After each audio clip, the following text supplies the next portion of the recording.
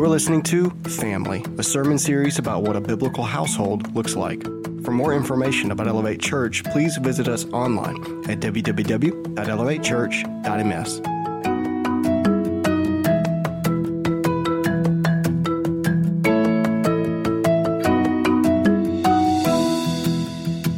right, we doing good? Everybody doing good? Yeah. All right.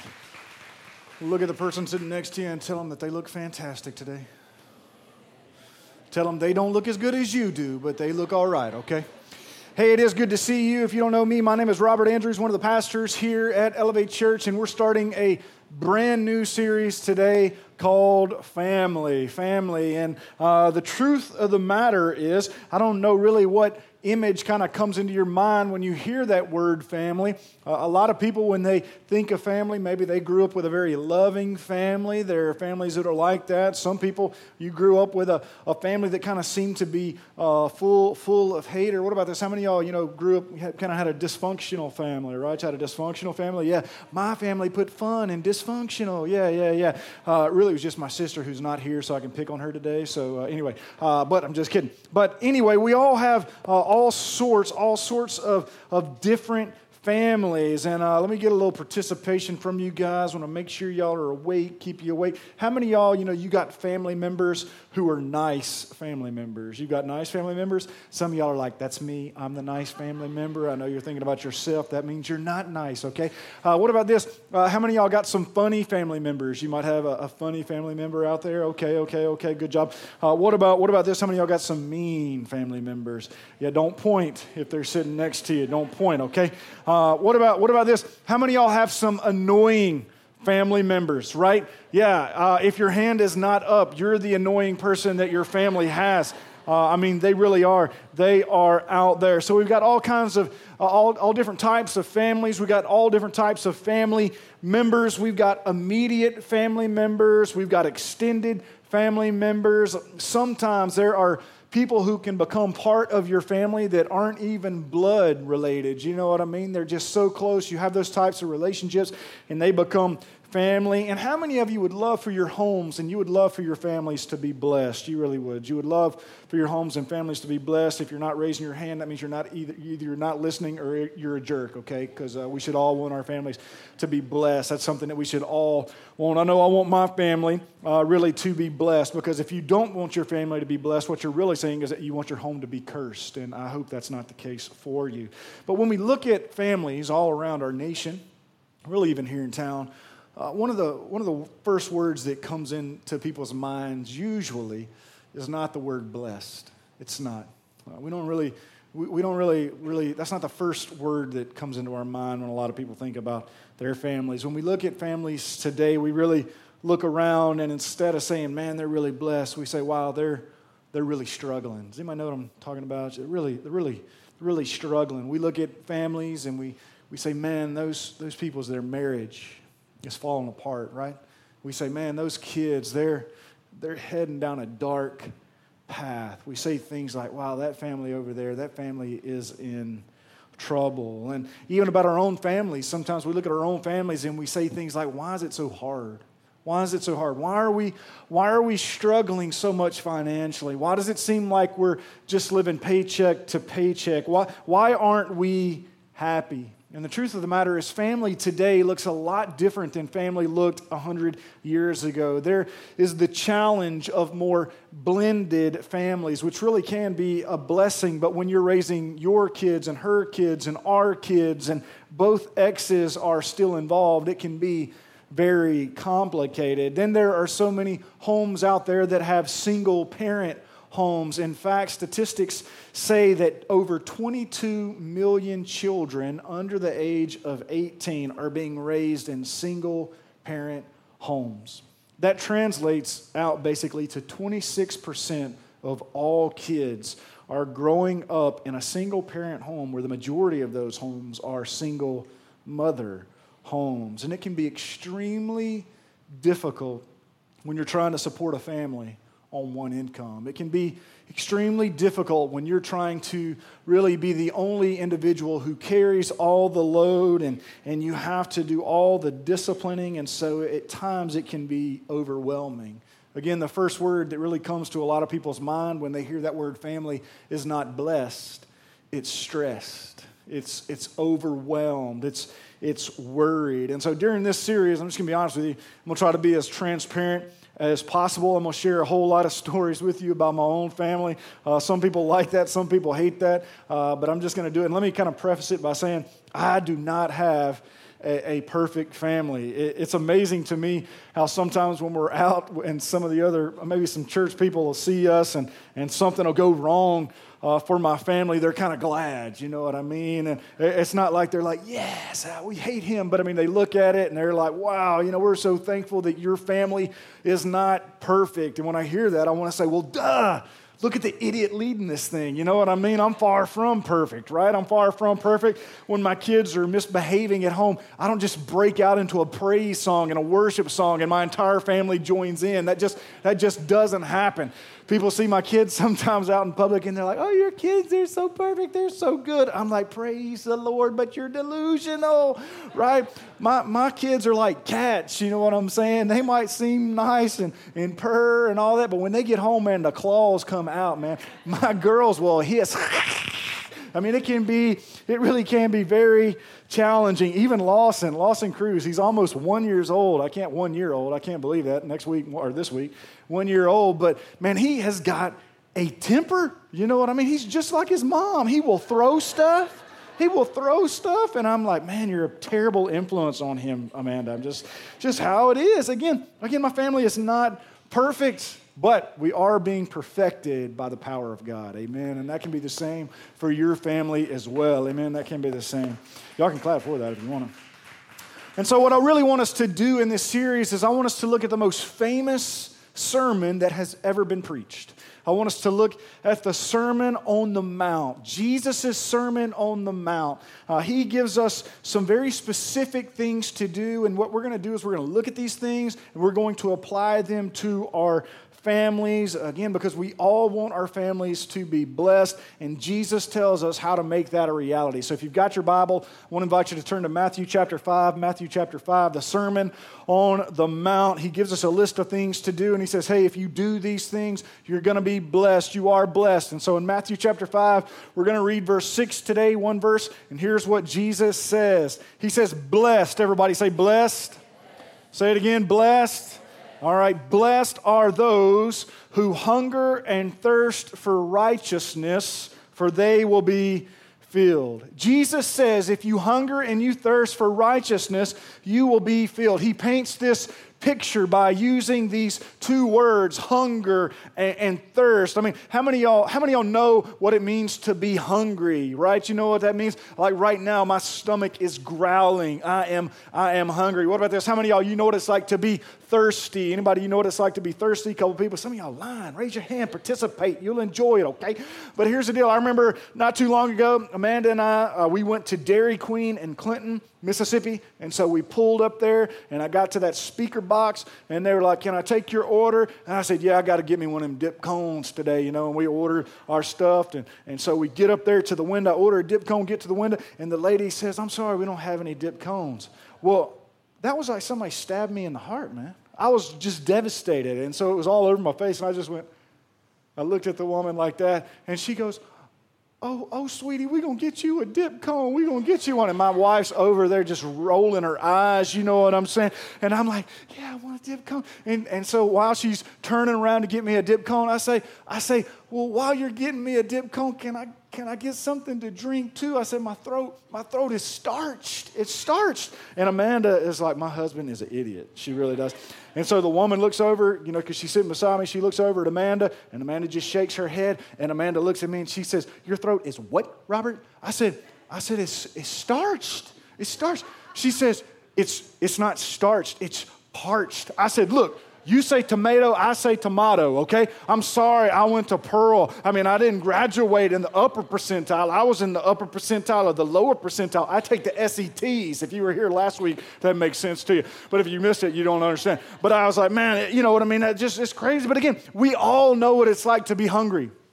We all know what it's like to be thirsty. And those two words, what they are doing is they are talking about a desire that is within us. They are talking about this deep craving that each and every one of us should have. And Jesus doesn't just say, look, if you hunger and you thirst, you will be filled. He doesn't say, just be hungry, just be thirsty, you're going to be blessed. He says, no, if you hunger and thirst for righteousness. If you hunger and thirst for righteousness, you're going to be blessed. If you hunger and thirst for righteousness, you will be filled. And so when I was reading that and I began to think about that word filled, I don't know why, but for some reason I started to think about my refrigerator. See, that word filled actually can mean a couple of different things. It can in the English language. Like when you think about that word filled, it could refer to filling up a glass of water, or you know what I mean, a cup with water or Coke or whatever it is that you drank. And I saw some of y'all on Facebook this morning. Y'all had fun last night. Anyway, you know who you are. But you could fill that cup up. The waiter, they filled my cup up, right? Or it could also refer to like a position at a workplace being filled.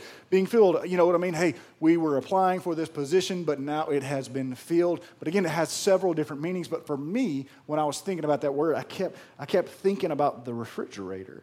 You know, I don't know if you've got the same kind of habit that I do, but I will walk to my refrigerator multiple times a day, and I will open that refrigerator. And we could have just gone to the grocery store. But it'll be full. But I'll open the refrigerator, and I'm looking for something.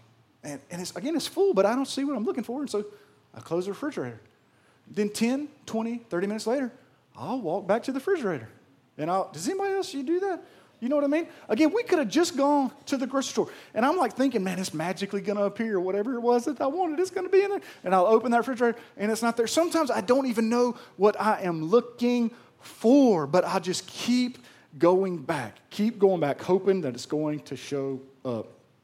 Well, a lot of our homes are like that. A lot of our homes are filled with all sorts of things. They're filled with all sorts of things. They're filled with anything and everything except for what matters the most. And sometimes we look around our homes and they're full, and we still feel empty. They still feel empty. We still sometimes feel like there is something missing. So that word filled in the Greek, it doesn't just mean filled with stuff. That's not what Jesus is saying. Hey, if you hunger and thirst for righteousness, you're going to be filled with all sorts of things. That's not what Jesus is saying. Jesus says, if you hunger and thirst for righteousness, you're going to be filled. That word filled actually means satisfied. You're going to be satisfied in your home, in my family. We all want to be blessed. We want to be satisfied. And that's really how it is with every aspect of our life. We want to be satisfied. We want to be satisfied. See, there are a lot of people who are hungering and thirsting for all sorts of things except for the thing that they really need. See, in some people's home, all they're doing is they are hungering and thirsting for material possessions. They want the big TV. They want the nicest car. We hunger and we thirst for a bigger home. We hunger and thirst for popularity. We hunger and we thirst for our child to be the champion scuba diving deep sea track runner. We want them to be on the travel team. That's really what we want. We hunger and thirst for things like that. We crave that. If we were to be really honest, some of us, these past 7 days, if we were to really be honest, we were hungering and thirsting this past week for something or many things other than God. We were hungering and thirsting for all these things that really are never going to satisfy us. And remember, that's what we want in life. We want to have satisfaction. We want to feel satisfaction. Companies that try to sell us products, that's what they try to nail when they're trying to advertise to us. Like Snickers says, satisfy your hunger, right? Have you ever noticed that there's all these products that are available now that you can buy, and they'll say things like satisfaction guaranteed? Anybody seen some of that? Why is it that we have more satisfaction guaranteed products, but it seems like today there are more and more people who are dissatisfied? Why is it that whenever we get what we think we want, it's not really enough?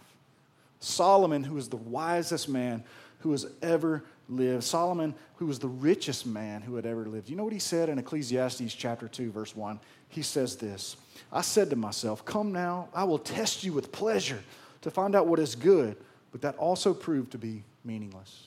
Solomon goes on to say in verse 4 of that same chapter, he says this, I undertook great projects.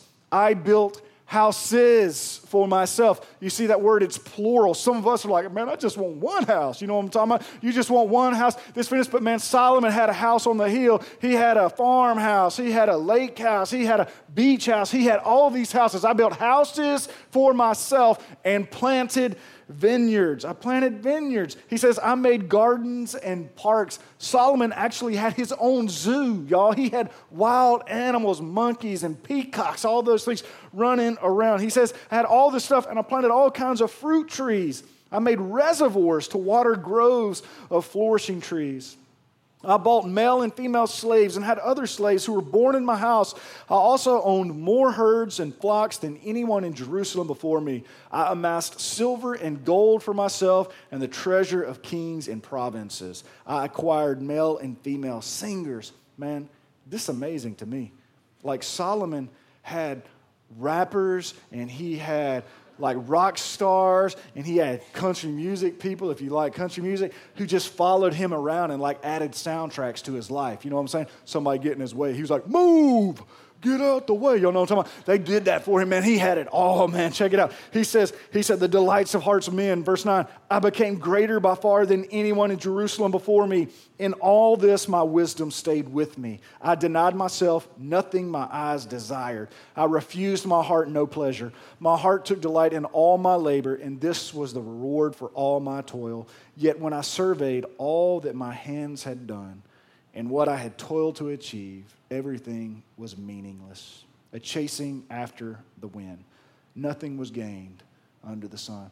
Full of stuff, yet empty on the inside. Solomon said, man, I had it all. I had it all, but none of that stuff satisfied me. It was meaningless. It was junk. And I promise you, all the stuff that we chase, all the stuff that we chase in this world is usually junk. Jesus even says that. He says, look, if you hunger for all those other things, you're never going to be satisfied. But if you hunger and thirst for righteousness, that's when you're going to be filled. And so if we want our families, if we want our homes to be blessed, it's going to have to start by you and I changing our appetites. It's going to have to start by us changing the things that we feed on and drink on. David, the person who is known as a man after God's own heart, I want you to see how he describes it in Psalm 63, verse 1. He says, you, God, are my God. Earnestly I seek you. I thirst for you. My whole being longs for you in a dry and parched land where there is no water. Do you see the language that David uses right there? David's not saying that God is kind of important to him. David is saying that God is very, very, very important to him. David is saying, every part of me longs for you, God. I hunger for you, God. I thirst for you, God. Just for fun, though, I kind of rewrote this verse. I kind of reinterpreted this verse, and we wrote it for family, you know what I mean? And so check this out. It says, you, God, are my God. It should say, our God. You, God, are our God. Earnestly, I went to Pearl, remember, so I kind of mess up sometimes. You, God, are our God. Earnestly, we seek you. We thirst for you. Our whole family longs for you. Does that describe your family?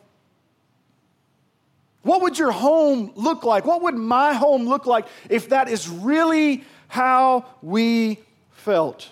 Wouldn't that be nice? I mean, come on, think of the other stuff that we put in there. Honestly, we say, you 1993 Ford Mustang Cobra are my God. Earnestly I seek you. I thirst for you. I long for you. You say, man, that sounds dumb, but don't we live our life that way? Oh, new car. My butt longs for leather and butt warmers. We say that kind of, oh, job that pays $16 an hour. I long for you. Man, you know, that would be dumb to really say, but that's how the majority of us live our life. It's no wonder our homes are full of stuff and still empty. Again, blessed are those who hunger and thirst for righteousness. So how do we do that? How do we hunger and thirst for righteousness? How do we create a home where that really takes place? Well, I want to just give you three very practical ways that I try to have my family hunger and thirst for righteousness. Three very practical ways that you can do in your home. And if you're like, man, I don't have a family, I'm single. Well, you need to learn these things so that when you do get a family, your family can be blessed as well. So if you're keeping notes, you want to write them down. The first thing that I want you to see, if you really want to create a hunger and thirst for God in your family, you need to involve God in your daily conversations. You need to involve God in your daily conversations. When we're talking about anything, we're going to try to involve God in the discussion. Now, as you start to do this, it might seem a little odd. But it's really simple. If you're driving down the road, how many of y'all have ever been doing this? Driving down the road and you see a real pretty sunset and you're like, wow, that's just beautiful. Anybody ever say something like that? Don't say that, especially if you got people in the car. You know what you need to say? Man, look at what God did. Look at what God painted for you and I to enjoy right now. Change the way that you say certain things. When somebody in your life, when something good happens to them, don't say, wow, you're so lucky. You know what you say? Man, God has been good to you. You say that about your own life. You involve God in the conversation. If something is going wrong in your marriage and you're really looking for something, you're trying to figure out what you need to do, don't go to the other person and say, well, what do you think we should do? Let's weigh out the pros and cons. Don't do that. You say, what do you think God would want us to do? What do you think God would want us to do? When you do that, you are showing that Christ is the center of your marriage. When you involve God in the discussion of all your conversations at home, what you're doing is you're saying that Christ is at the center of your family. And I don't know about you guys, but here's the truth of the matter. I don't want a Christian family. I don't. I know some of y'all hear that and you're like, whoa, pastor said he didn't want a Christian family. I don't want a Christian family. I really don't. I want a Christ-centered family. I want a family that has Christ at its core. I want a family that is centered around the person and work of Christ. See, in my mind, there's a huge difference between a Christian family and a Christ-centered family because, listen to me, 85% of Americans claim to be Christians. 85% of Americans claim to be Christians, and you can't tell me that 85% of American homes are Christ-centered. You can't. You cannot tell me that. Look at the amount of crime and turmoil that's all over our nation. Look at the amount of turmoil that's in our cities, even in our churches and in our homes. We need Christ as our center. That's what we need, because Christ is who changes things. And so, to create an environment where Christ is the center, to creating an environment where that can take place, is you involve God in the daily conversations. You do. I tell my children all the time, man, God gave y'all to me. God gave y'all to us. I tell them God blessed you. God is going to use you to change this world. And I'm not just standing up here lying to you guys. I honestly say that. Last night it was so funny. I was babysitting or watching the kids, not babysitting because, you know, I am a father. But I was with the kids, you know, and so Sadie Kate, Brianna Grace had spent the night with a buddy. So Sadie Kate's at the house and she says, let's play. I said, okay. She said, I'm going to interview you for a job. I said, okay, all right. And so she sat at my desk, and I sat at the chair in front of the desk, and she says, I'm going to interview you for a preacher position, a preacher job. That's what she said. And so she says, why do you want to be a preacher? And so I gave her some answers, and she was like, that's not good. She said, if you get 3 X's, it's not good. And so I said, oh man, I really need this job. And so finally I gave her all these answers and she wrote them down if you can decipher what she's saying here. But like, you know, at the end of it, she stood up and she said, you got the job. So that's why I'm here today, man. She gave me the job, you know what I'm saying? But again, involve God in your daily conversations. Do that. If you really want to create a hunger and thirst for God in your family, not only should you involve God in your daily conversations, but the next thing is this: you need to make church a non-negotiable. You need to make God a non-negotiable. You say, you know what? We're going to make the priority of the worship of our God as being, again, non-negotiable. We're going to take 1 hour, at least 1 hour every week to tell the sustainer and creator of the universe, the one who sent his son to die for us, that you are our priority, that we love you above all. We choose you first in the week. Man, that's really what you need to do. And some people are like, I don't know if I should clap for that. Really, that's how you should be. You should put God first. Tell your family, we're going to church, period. I heard about a mother who went in to wake her son up for church one Sunday morning. She said, honey, you need to get up. It's time to go to church. And the son said, I'm not going. The mother said, well, why not, son? He said, I'll give you 2 reasons. He said, 1, they don't like me there, and 2, I don't like them. And the mother was like, well, son, I'm going to give you 2 good reasons why you should go. 1, you're 49 years old, and 2, you're the pastor. Okay? But don't people really look for all sorts of reasons not to go to church? Come with all sorts of excuses. Look, man, I love coming to church. I love church. When I'm getting Sadie Kate, my 7-year-old, when I'm getting her ready on a Sunday morning, I wake her up, Sadie Kate, it's Sunday fun day. We get to go to church. That's what I tell her, man. It's fun day. It's God's day. All day. She's excited. Sadie Kate, she was sick earlier this year. She was throwing up. Started throwing up on a Saturday night. And man, she's crying. And so me and Amanda were thinking, she's crying. She's upset because she's sick. You know what I'm saying? But she's actually crying and upset because she was going to miss church that Sunday. She made them FaceTime her so that she could still be at the service. It was amazing. She wants to be here. My kids, they want to be here. But in all seriousness, if you don't make attending church a priority for your family, what are you really communicating to them about the importance of God and the things of God? If they see mom and dad say, well, we can miss church this week, in their mind, they're going to say, well, how many times can we miss and still be okay? Well, if we miss this week, maybe we can miss the next week, and maybe 2 turns to 4, and 4 turns to 8, and we just keep missing and missing and missing. And I know maybe you're here and you're saying, well, is church really that important? The answer is yes. Yes. Look at what happens in Luke chapter 4, verse 16. It's talking about Jesus. And the Bible says he went to Nazareth, Jesus, where he had been brought up. And on the Sabbath day, he went into the synagogue, as was his custom. And he stood up to read. On the Sabbath, he went into the synagogue, as was his custom, as was his habit. Folks, if Jesus Christ, the Son of God, needed to go to church, don't you think you and I need to go even more? Right?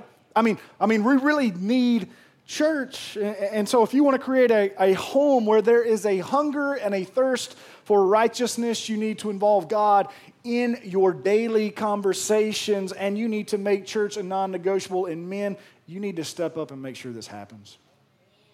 You do. You need to step up and make sure that this happens. You need to say, no, we're going. No, this is what we're doing. This is what we do. God has called you to lead your family, and you need to lead it the way that he's called you to do it. So, if you want to create a hunger and a thirst for righteousness in your... Thanks, Mom. Somebody was clapping. I don't know. That was my mom. All right, if you want to create a hunger and a thirst for righteousness in your family, you need to do all these things. You need to involve God in your daily conversations. You need to make church a non-negotiable. And the third way, if you're keeping notes, you want to write it down, is this. You need to show how serving and seeking God is fun. You need to show how serving and seeking God is fun. See, I got 3 kids, and it amazes me how parents talk their kids into doing certain things, right? Yeah, come on, parents. You ever talk your kid into doing something? So like sports, you know what I'm saying? Like if you go to a 4-year-old or a 5-year-old and you're like, hey, buddy, you want to play soccer? Usually, just right off the top of the bat, a kid's going to be like, no. And so what do? You say, come on, it'll be fun, right? It'll be fun. Let's go out in the yard. And you start kicking the ball around, and they kick it, and you're like, good job. This is so much fun. And they kind of get excited about it. Oh, it is fun. It is fun. And even baseball, right? You'll throw that ball at the kid. They'll throw the ball back. They'll hit the ball. And you're like, this is so much fun. And they get excited about it. You're excited about it. And they're like, man, I want to do it. And so they'll play those sports for years and years and years and years. Some people will play those sports for the rest of their life, right? They'll play those sports for the rest of their life. It's fun. Well, why don't we do the same thing? Why don't we do the same thing with our kids when it comes to the things of God and serving God? Why don't we get our kids involved with serving God and seeking God and let them know that this is fun? This is fun. Folks, if you don't know this about me, I have fun serving God. I really do. I have fun seeking God. Serving God has led me to other countries, man. Serving God has led me to meet the most amazing people that I know. Serving God has led me to prison. I've been, not because I did anything wrong, but I used to go and I used to play softball with the inmates. You know what I mean? I've been to prisons really all over the Southeast. And it's amazing. And so, some of the people who have been in those prisons have been people who have committed murder. You don't have to ask a person in prison, if they're there for a violent crime. You can just look at their pants and the way that they're striped. That's how you know. You know what I mean? If it's black and white, you're all right. Green and white, all right. But if they're red and white, that's a violent crime. That's a violent crime. You don't have to ask them what they've done. But I've been in there playing softball with people who have actually killed people. And so in some of those prisons, they make you chain the softball bat to the plate so that somebody doesn't take that bat and kill you with it. You know what I'm saying? I'm thankful for that, amen. But again, it's been amazing. I have had so much fun. I met my wife seeking God. We got married and we went on our honeymoon and we had a great time. And after our honeymoon, the next day, you know what we did? We went to serve at a church camp. We had fun doing it. I had to tell some kids I was going to beat them up if they didn't stop, messing with my wife, you know what I'm saying? But seriously, I've smiled more since I've started to following God. I have laughed more since I started serving God. Serving God has been a blessing, and it is a blessing to me. We got to show our families how great God really is. We do. We've got to let our kids see this is fun. This is rewarding. And can I share just a proud parent moment with you? Again, Brianna Grace, she's my 12-year-old. She doesn't like me talking about her. Tough. God gave her to me. But this is her right there. You know what she's doing? She is serving in church. She's running. She was in the creative. She's on the creative team. So she was serving in an adult service, running the computer, making sure that y'all can see all this stuff and all that. She does that in children's church. She serves in Super Kids. I've tried my best to communicate to Brianna that it is fun serving God, and I think she's got it, man. It just makes me proud. Just makes me proud.